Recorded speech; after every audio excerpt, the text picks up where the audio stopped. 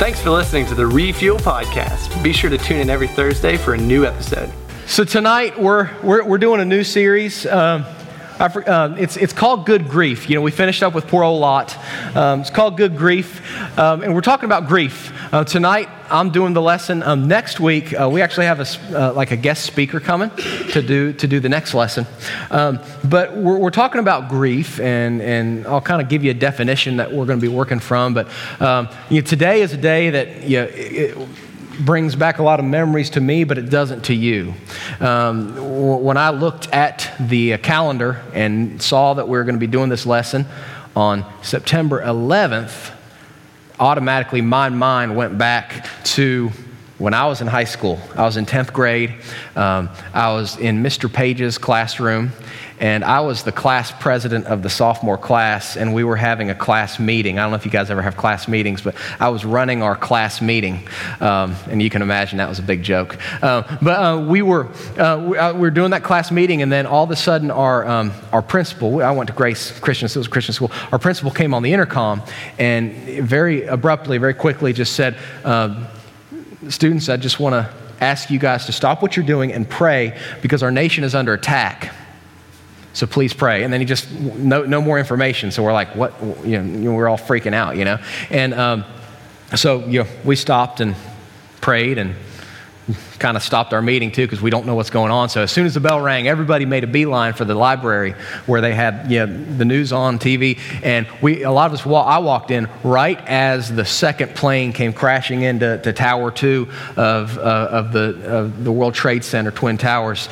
And everybody, we were just shocked. The bell rang again. We had to get to our next class. So every time in between classes, everybody was going to the library and watching to see what had happened next. So the next time we went out, a plane had hit the Pentagon. The next time we went out of class, it was, the towers were falling and you went home and every network was showing the news. Even like Cartoon Network was showing CNN. Like it was that big of a deal. And I've never experienced a time when a nation like literally grieved together.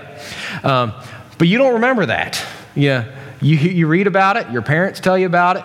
9/11's kind of another date to you that you remember from a history book, but I believe that you live long enough and everybody has a 9/11 in their life. Everybody has a date that you'll never forget, a day that you'll never forget, and you'll never forget where you were when you got news that instantly brought you grief.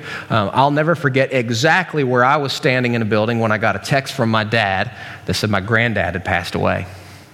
Never forget where I was, never forget how I felt. And some of you you've kind of already had one of those moments where you'll never forget where you were when you got the news that something happened that would change your life forever, and automatically that grieving process began in your life. So I'm not here to talk about 9/11. I'm here to talk about your 9/11. I'm here to ask you, and please, this is not to answer out loud. It's a rhetorical question, but what is your 9/11? What are you grieving?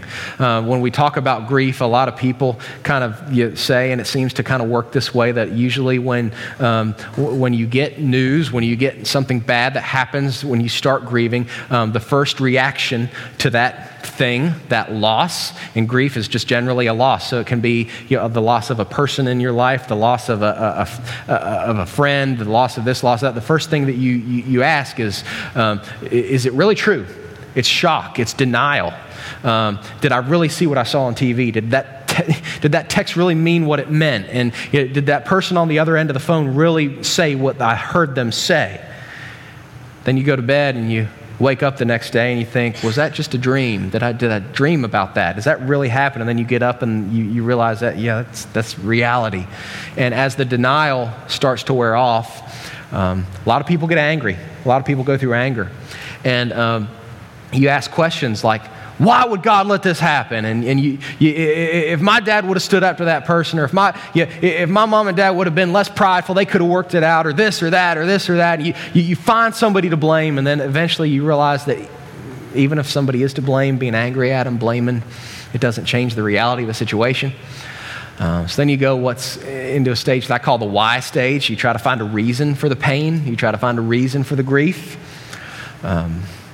and you start saying, well, what is God trying to do through this? Or what if I could have done this different? Or if I could have done this different? Or what if I was a better like kid in my house? Would my parents still be together? Or this and that and this and that. You start asking yourself these questions, and a lot of times you don't get answers to those questions. Sometimes you do, but whether you get them or you don't, it doesn't take the hurt away. And that's when people go into depression. That's when people say it's not going to get any better. That's when people say there's just no use in trying. And some people get stuck there. And then there are a lot of people who are resilient, and they work through grief and they work through tragedy, and they come to what a lot of, psychologists or counselors call acceptance, meaning that you acknowledge that something happened, but you realize that even though you still hurt, you're going to be okay, and you can still live your life. And I want you to know, I don't know what your grief is, whether it's a medical diagnosis, whether it's a friend that moved away. I know in our group and, in high school, you guys, there are people that have gone to your schools who have taken their own life. So I don't know what the grief is that you thought when I said, what's your 9/11? But I'm here to tell you first that you are going to be okay, but I can tell you something that the rest of the world cannot, because as believers in Christ, we can believe that we're not just going to be okay. We can believe, and we'll see it in God's word, that we're not just going to be okay, but that Jesus is going to fix the hurt in our life, and Jesus is going to fix the grief in our life. But until then, comfort is available through Jesus. So I know that's kind of a heavy way. That's a tough way to start. Usually our lessons start with a funny video, a couple stories, and then we get into the Bible. This starts kind of heavy. I realize that. This is a heavy topic, and I don't think I'd be honoring to what you're going through if I was making a bunch of jokes. So that's why I just kind of started the way I did. If you have your Bible, turn to Luke chapter 7, and we see a story of grief and a story of a Jesus who is big enough to fix it. We talked last year about Jesus in the crowds. Jesus always had a crowd following him. He's always had people running after him, pursuing him. And this was no different in Luke 7. We're going to start in verse 11, but before we get there, just to kind of set it up, Jesus had just healed the servant of a centurion, and people realized, wow, this guy can heal people. I think I want to follow him. I want to see what he's going to do next. So Jesus has this huge crowd that follows him out of this big city called Capernaum to this smaller city called Nain. It'd be like walking, it'd be a little bit longer of a distance, but it'd be kind of like going from Huntington, to Barbersville. Huntington's like the bigger city, more urban. Barbersville's a little more country, a little more small town feel. You know what I mean? So Jesus is taking this crowd, and it's almost like a parade. It's this happy, like Fall Fest is coming up, the good old Fall Fest parade. Everybody's happy, and except the people that are in the parade and that are sweating and pelting people with candy. It's this fun event. It's this fun procession. Well, Jesus is leading this parade, and you see it in verse 11. It says, soon afterwards, he went to a town called Nain. That's verse 11, and a great crowd went with him. So this, imagine like all the people, they're excited, they're following Jesus, woo, woo, woo, they're playing, they're playing music, they're pumped up, they're excited.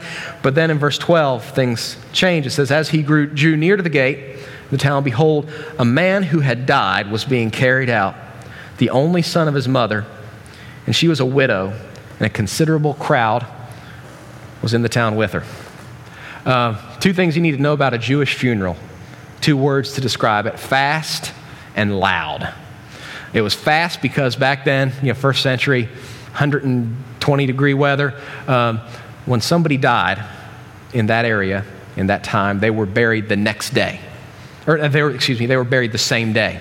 Funerals happen the same day as death because, I don't want to be too morbid or graphic, but bodies decompose very quickly in that climate. So they would have to bury someone like that day, just like we learned that Jesus was buried the same day that he died. So they had to bury that person that same day. So if the funeral was fast, he died in the morning, he was heading out of the town to the cemetery outside the gate in the afternoon.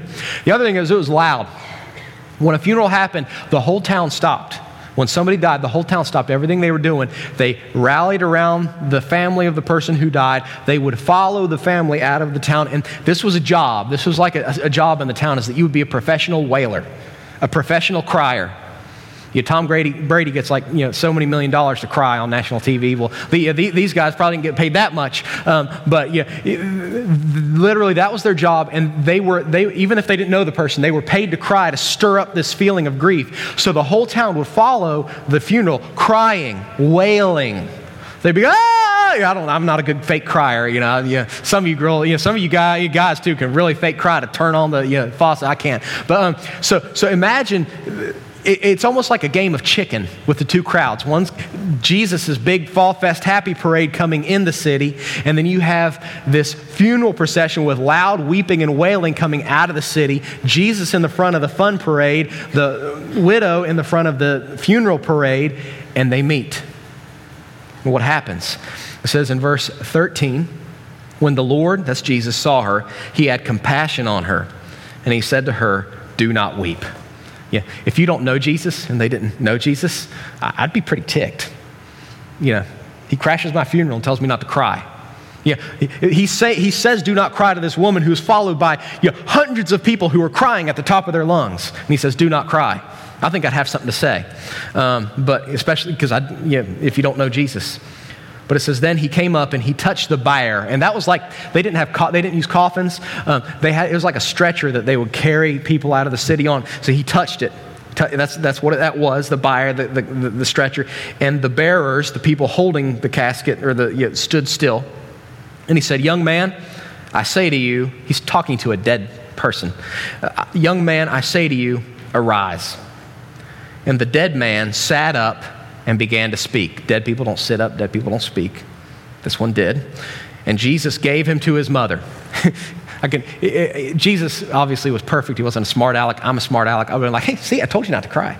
But he automatically gives power to those words, don't cry, right? And he gives this man back to his mother alive. And then it says fear, or amazement is another good translation of that Greek word in verse 16, seized them all, and they glorified God, saying, a great prophet has arisen among us. God has visited his people. And this report about him spread through the whole of Judea and all the surrounding country.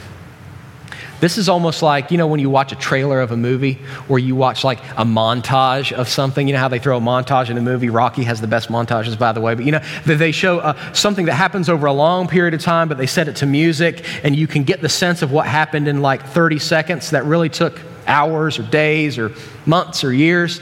This is almost like a montage of what Jesus does in the lives of people who believe in him. You see it happen very short, but in our lives, it's a very long process, if that makes sense. And I asked you the question at the beginning, what is it that you grieve? What is the cause of your grief? What is your 9/11? I think Jesus has some things that we learn in here that he would say to you about your grief. And the first thing that I think he would say is that crises are unavoidable. Crises is the plural of crisis. It's one of those cool plural words that just sounds cool to say. Crises.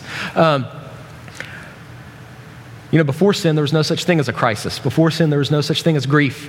But when sin entered the world and death entered through sin and disease entered through sin and fighting between people entered through sin, crises they happen all the time. I have a picture here, hopefully not PTSD, but of the little fill in the bubble kind of test, which I always hated.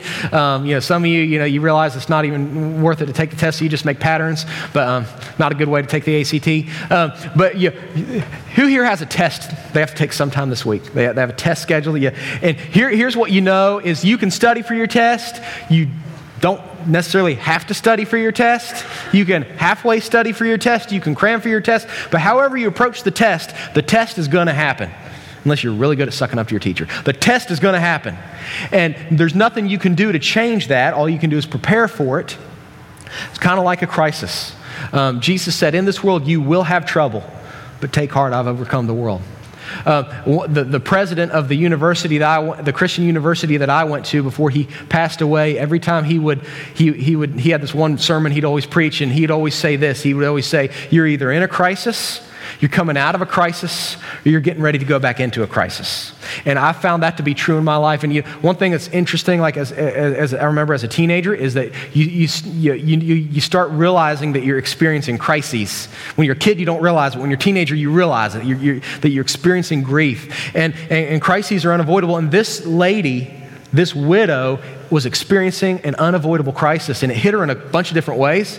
It hit her financially because back then, it's just the reality of the situation. It was a terrible thing, but women weren't allowed to work or have employment or own houses or buildings or land back in the first century. The only way that they could care for themselves is that they had a male relative who, it's just the way it was. It's a terrible society, but if you had a male relative who would provide for you and who could give you money and give you food and give you things. And this seems to be, she was a widow, she didn't have a husband, this was her only son. She lost her only, her son was so much more to her than that, but she lost her only connection to be able to take care of herself. She had no one to take care of her. So automatically she went from having someone who provided for her to the next day, where is she going to eat the next meal? She lost seemed to be her only family. She didn't have a husband, only had one son. It looks like she only has one person who she could connect with that knew her, and this person left. So automatically she went from having a son to being alone. And some of you, your grief, your crisis left you feeling very alone. She was also in a place where this crisis came very unexpectedly, and it wrecked her plans. Some of you had plans. You're like, my dad's going to walk me down the aisle, or my mom's going to help me pick up my prom dress, or this best friend is going to be with me for senior year, and it's going to be awesome. Then that person moved, or that person's no longer in your life, or this or that. And it was unexpected. Just like that woman did not wake up expecting her son to die. She did not expect to be in that situation, but it was there because crises are unavoidable. That's a tough, things have not been looking really, really bright lately. It's going to get good. It's going to get better, I promise. The next thing I believe Jesus would say to us is that tears, crying is understandable. If you read this passage, it almost seems like, if you just read this and don't read any other part of the Bible, it almost seems like Jesus is like correcting or chastising this woman for crying, because he says to her, do not weep. Is it a sin to weep? Is it a sin to cry? I'm in trouble. You guys are in trouble too, right? Everybody cries, right? But what we learn, and what you're going to learn next week in the passage you learn next week, is that Jesus cried. He cried. There are 2 documented times of Jesus crying in the Bible. He cried when Lazarus passed away. He cried over the city of Jerusalem. Jesus cried. So he's obviously, not talking about crying as a sin. In Romans 12:15, we are instructed as Christians to weep with those who weep. In Isaiah 53, it says that Jesus was a man of sorrows himself and acquainted with grief. So Jesus is not saying here that it's wrong to cry. And we find in the Bible actually instructs us to cry with people who cry, and we find Jesus crying with people who cried. So it's okay to cry. Jesus was not upset at this woman for crying. What he did, why he said do not weep, is because the next verse, he gives her a reason not to weep. And I think that's the next thing that Jesus would want us to know, is that he is able. I think I did all see and able words, so it actually says Christ is able because it fits with the paradigm. Maybe that slide's not there, but the point is Christ is able. And what we see here is, wow, this one's pretty cool. What Jesus does here to fix this situation. He does what people won't do to help this lady and what people couldn't do to help this lady. First, he does what people won't do. If you look, he says he came up and touched the casket or the bear. Back then, they had this kind of, it was like this superstition belief. They kind of mixed a little Bible with a little superstition. They believed that if you touched a dead person, you were out of fellowship with God for the rest of the day, that you had to go through all this ceremonial washing to wash yourself, that you could, if you touched a dead person or a casket and you touched somebody else, they became ceremonially unclean. So for like a religious teacher like Jesus to touch a dead body, everybody's like, oh, they wouldn't do it. Nobody else would do it. Jesus did what people wouldn't do. But he also did, obviously, what people couldn't do. When he said, don't cry, those were not empty words, because he had the power to take away her tears. It says, he touched the bear stood still. He said, young man, I say to you, arise. And it says, and the dead man sat up and began to speak. Twice in the passage, I circled them both. It's in verse 12 and in verse 15. They want to make sure you know this guy was dead. Like, he didn't hit his head and pass out. He didn't eat too many slices of apple pie and fall into a sugar coma. He was dead. He had no pulse. Jesus spoke to the dead. The dead sat up, spoke, and was alive. Jesus has power over death, and he has power over grief. And one way we kind of learn about that, there's this prophecy. We already talked about it a little bit in Isaiah 53. You can turn there. You don't have to turn there. You may want to just write it down. But in Isaiah 53, it talks about Jesus, and it says this. It says, surely he has borne our griefs, and he has carried our sorrows, yet we esteemed him stricken, smitten by God, and afflicted. He was pierced for our transgressions. He was crushed for our iniquities. Upon him was the chastisement of our peace, and by his wounds we are healed. So we talked last week about how Jesus paid the price for our sin, and our sins died with him. But according to this verse, not only did our sins, the power of our sins die with him, the power of our grief died with him too. So our grief is as dead as our sin in its power. And one day, just like Jesus comes back and there will be no more sin, there will be no more injustice in the world. When Jesus comes back, there will be no more grief in the world. And Revelation 21 talks a little bit about that. And this would be, maybe if you're struggling with grief, this would be a great verse for you to remember, highlight, read, put it on an index card. And Revelation 21:4 says this about Jesus when he returns. It says, he will wipe away the tears from their eyes. There will be no more sorrow. There'll be no more crying, and no more sickness, and no more pain, for the former things have all passed away. So Jesus is not only going to come and he's going to fix all the injustice, and death will no longer reign, but Jesus, when he comes, he is going to take away. The word for wipe away in the Greek, it's really cool. It's almost like it has to do with obliterating or erasing. So you know when you wipe a tear off of your eye, you still have like the wet part under your eye. There's not going to be no more wet part when Jesus wipes away your tears. Your grief is going to be gone. Your grief is going to be forgotten. Your grief is going to be remedied. The people you lost, you're going to be reunited with. You're going to be with the Savior. So Jesus promises this. But remember, like I said, this section is kind of like a montage, right? We live in the in-between. We live between the crisis and Christ's return. So what about those of us who struggle with grief during the in-between? That's where this point is, that during the in-between, comfort is available. Verse 13 is really I think the main focus of this passage, and you see Jesus doing something that really he didn't have to do. It was not required of him to do, but he did it, I think, because he wanted to teach us something.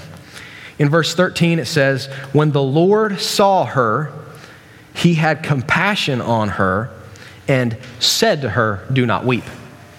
There's this connection here, and I really wish we could develop it more, but there's this connection between when Jesus saw this woman crying and the compassion that he extended to this woman.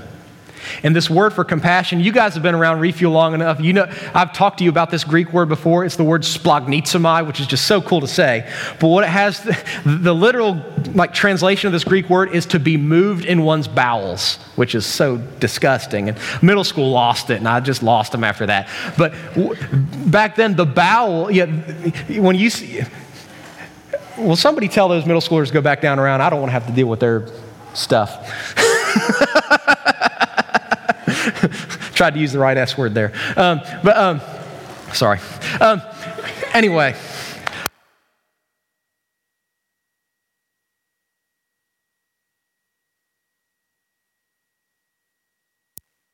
Splagnizomai. Oh, there it is. Splagnizomai. This word, it means to be moved in one's bowels. So you know when you see that girl that you have a crush on, or that guy that you have a crush on, and you may say something like, my heart skipped a beat. Your heart didn't really skip a beat. We consider the heart to be the organ that holds our emotions. Well, back then in the Middle East, they believed that the bowels were where the emotions were. which is kind of funny, but it makes sense because the bowels are the deepest vital organ in the body. So what the picture here, the word picture, is that from the deepest part of his body, of his person, Jesus felt this emotion and felt this pity and felt this compassion. And he could have just not even told her not to cry. He could have just healed her son, brought him back to life. But it says he felt compassion, just like when he sees you cry, when he sees your grief, he feels compassion on you. He sees your grief and he feels compassion on you, and it says he spoke to her. Jesus sees your sadness, he sees your sorrow, and he speaks to you, and he has promises for you, and he has hope for you. And crap, I only have 2 minutes to finish this. So I want to tell you, here's where Jesus gives us hope. Here's where Jesus gives us his comfort. There are several ways in which he gives us his comfort. He gives us comfort through his Holy Spirit. In John 14, he promises that the Comforter will come to be with you till he returns again. So even though Jesus is gone and we wait till his second coming when he will bring all of these things into fruition and our pain and grief will totally be wiped away, until then we have God on the inside. Those of us that believe in Jesus and have found salvation in him, he's living in us, and the Holy Spirit is called the Comforter, or the Greek word is parakletos, which means our advocate, that he advocates to God on our behalf. We also, obviously, I talked about it, we receive comfort through his word. All the promises, the promise we read during the prayer time, we receive comfort through others. For all the weeping and the wailing, this woman did receive comfort through the people that were there for them. We can receive comfort through the family of God, through people who will walk with us through grief. We have 1 minute, and I may just park right here because this one is so cool. Receive comfort through purpose, that your pain is not worthless and your pain is not meaningless.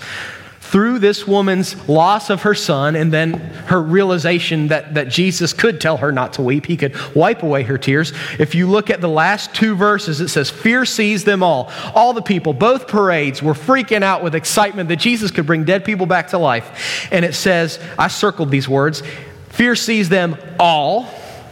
And they glorified God, saying, a great prophet has risen among us. God has visited his people, and the report of him spread through the whole, W-H-O-L-E, whole of Judea and all the surrounding country. So many people came to know about Jesus because of the suffering, because of the grief that this lady walked through. So many people can come to know Jesus through you when you're yielded to God and you allow God to work through your pain. C.S. Lewis is such an awesome writer. I don't know, anybody ever read anything by C.S. Lewis? Like if you're like a thinker or you will love C.S. Lewis. He says something about pain, and maybe I'll just close on this quote. He says, we can ignore even pleasure, but pain insists upon being attended to. God whispers to us in our pleasures, speaks in our conscience, but shouts in our pains.